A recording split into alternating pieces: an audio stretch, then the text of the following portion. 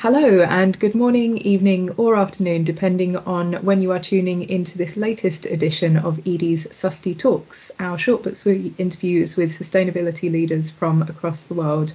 And this time we have a special edition as part of Edie's SDG Focus Week, which is running this September 2023 from the 18th. It's great to have on the phone the Global Sustainability Lead at Razer, Kenneth Ng, who's dialing in from Singapore, I believe. Kenneth, thank you very much for your time. How are you doing? I'm great.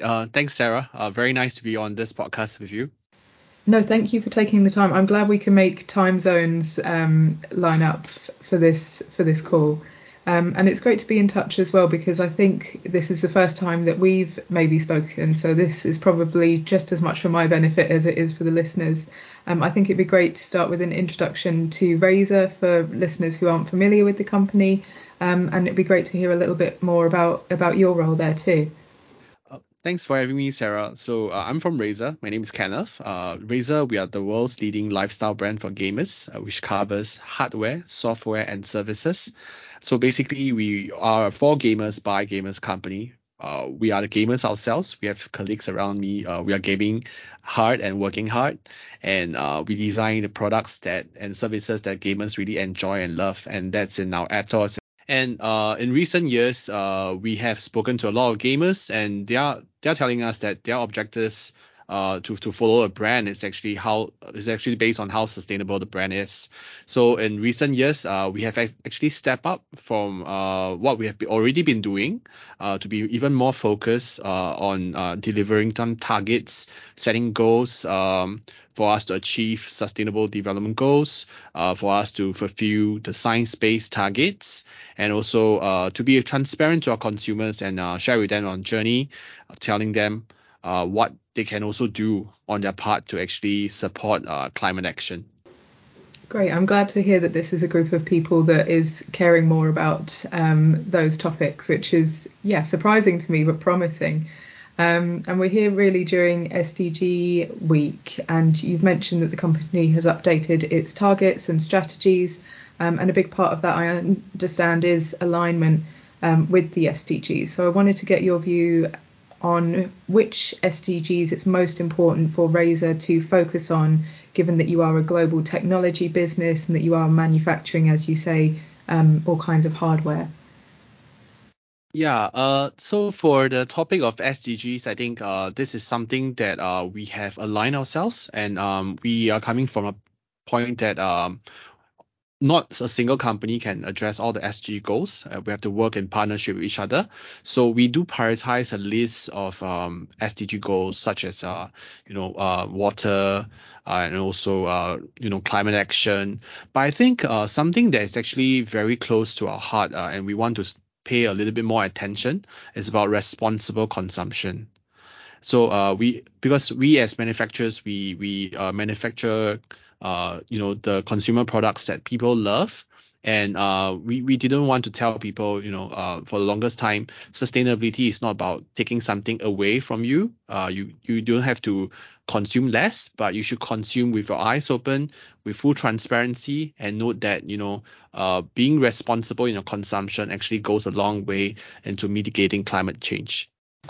Yeah, I can imagine that's hard for a lifestyle brand to get that message across. And something else that we've seen in terms of how we translate goals from the SDGs is really that they're big and they're global. And sometimes when you come to a business, you think, well, what's my role in this? So what was that process like? What would be your advice in breaking down these big global initiatives that also, as you say, take other businesses but also governments as well into a workable target that people within the business can understand and take action on?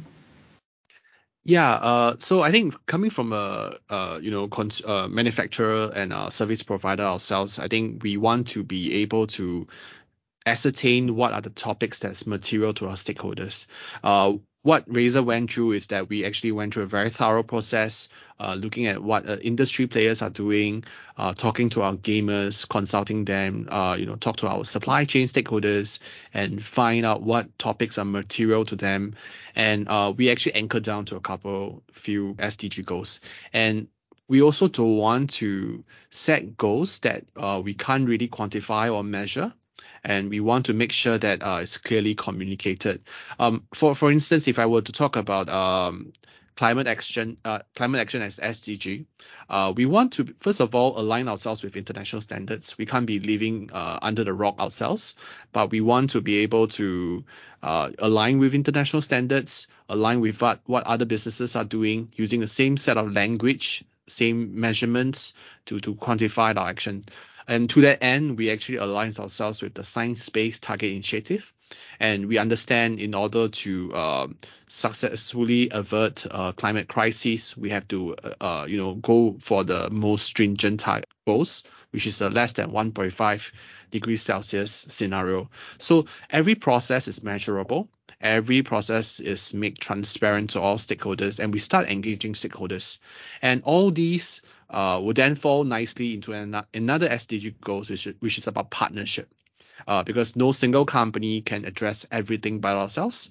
We need to work very closely with value chain.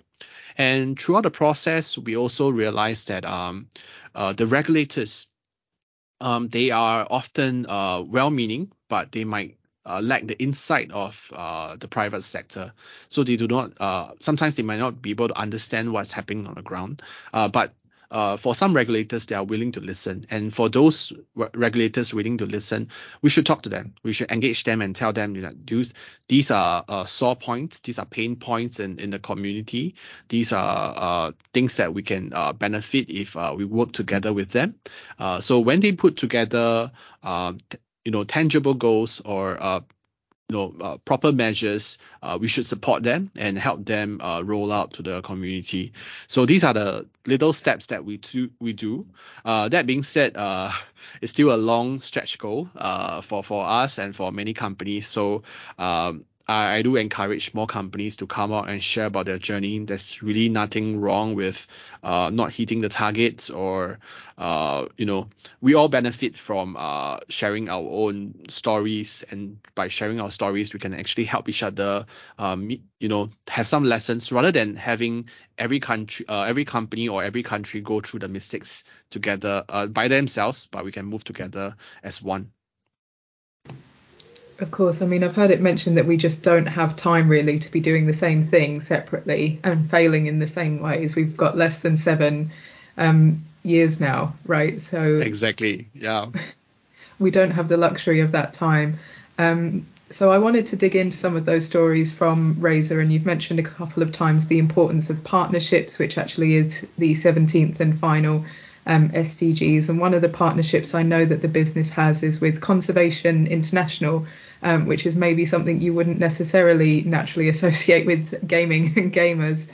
So it'd be great to hear a little bit more about that work together.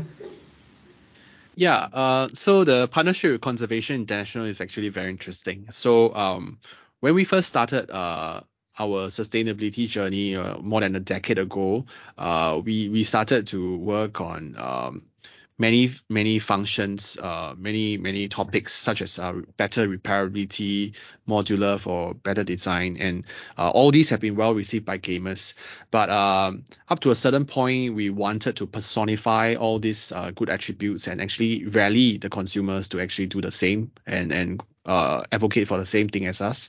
So we put together a very well-loved mascot for Razer. It's called the Snaky Snake.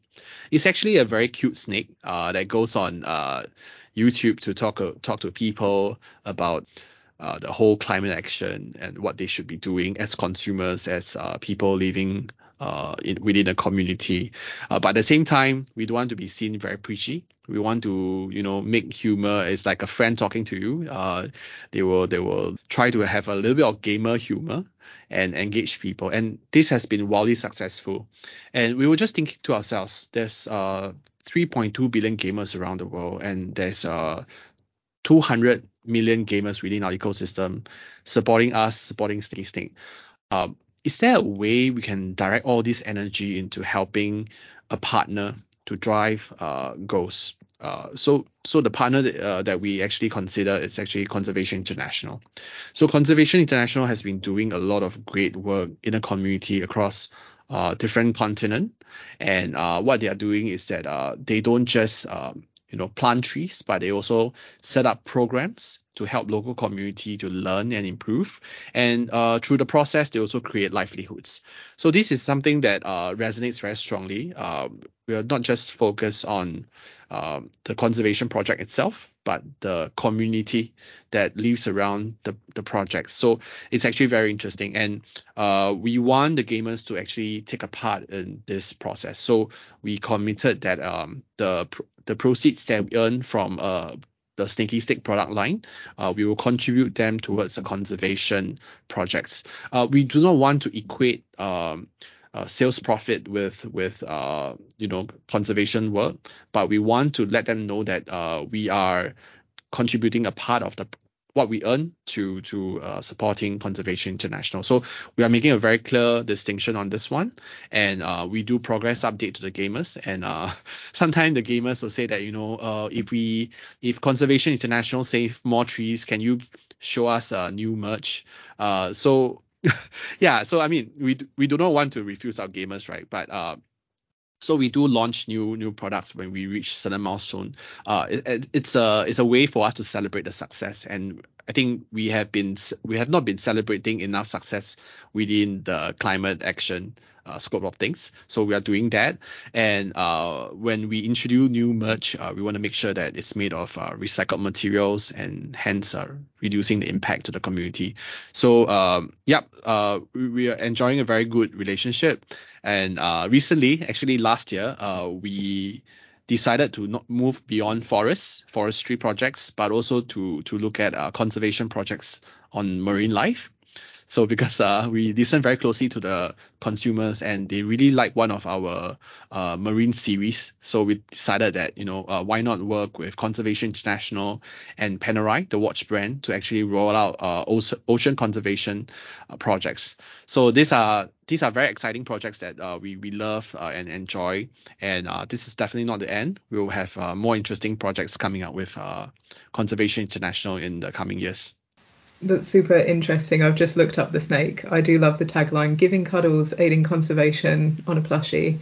And I wanted to ask, really, we speak to a lot of people looking to do SDG alignment as businesses, looking at the partnerships piece of this puzzle and thinking we need to be working with the NGOs. So I wondered if you could provide your advice, really, on selecting the right NGOs, selecting the right kind of projects, and maintaining that meaningful partnership. I know you've mentioned that Conservation International were a good partner because they don't just put in the trees, they follow up, they track the community benefits. But what other advice would you give on finding the right NGO? Yeah, that is actually a very good question. So I think finding a good partner is just like finding a good life partner. It's not easy. First of all, you have to do your due diligence. You have to check that the NGO in place, it does not have to be international NGOs, those with a very big brand name. It could be a humble NGO from a local community. But the key factor over here is the due diligence process. You must check and make sure that there's no bad reputation as much as possible, so that the money that goes into the NGO are actually going to somewhere meaningful and making an impact instead of doing something else that's not desirable.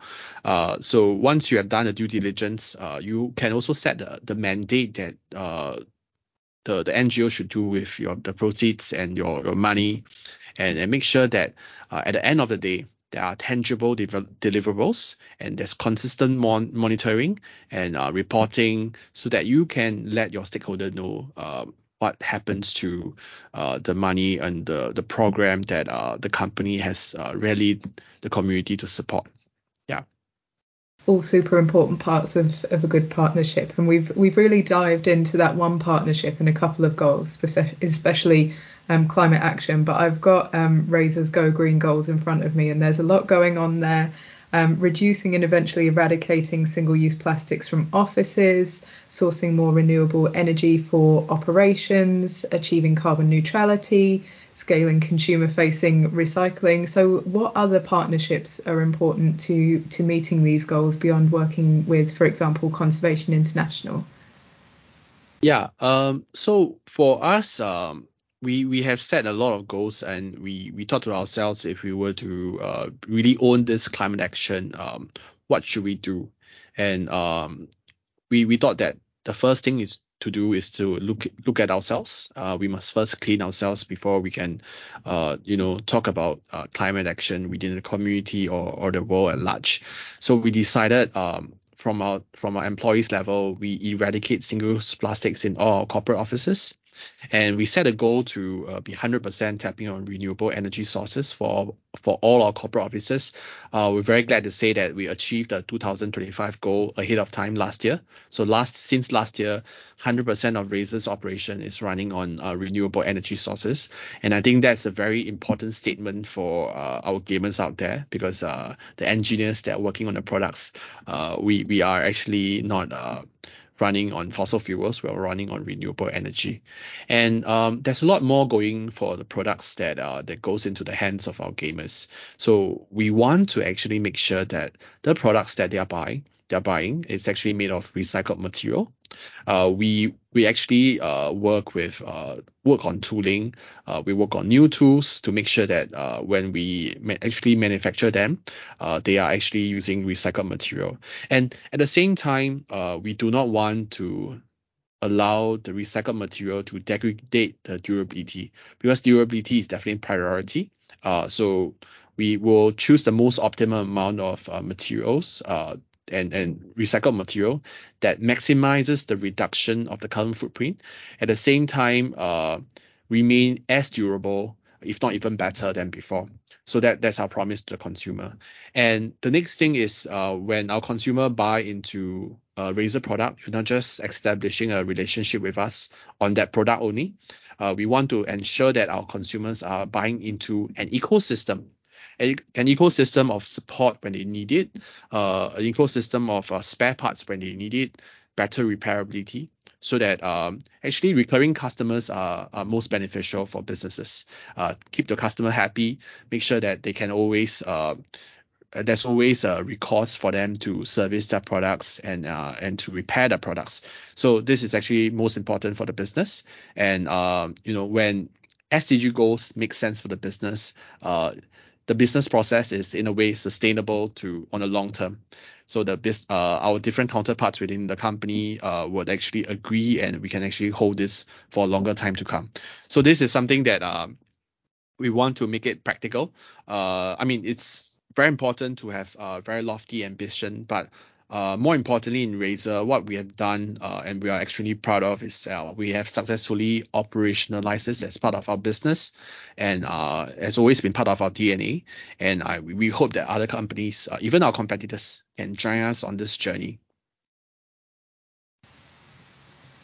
I think that's such a great note to end on, and we've talked there so much as well about the intersectional nature of the SDGs, that you don't want to use more recycled content if that means that the product doesn't last as long, and you don't want to engage consumers by launching a new product line every week. So I think all of these balances have been really interesting to explore, and all of the partnership information that we've talked about as well. But Kenneth, I think we're almost out of time for this episode, so thank you very much for coming on our SDG special of Susty Talks today. The pleasure is mine. Thank you for having me.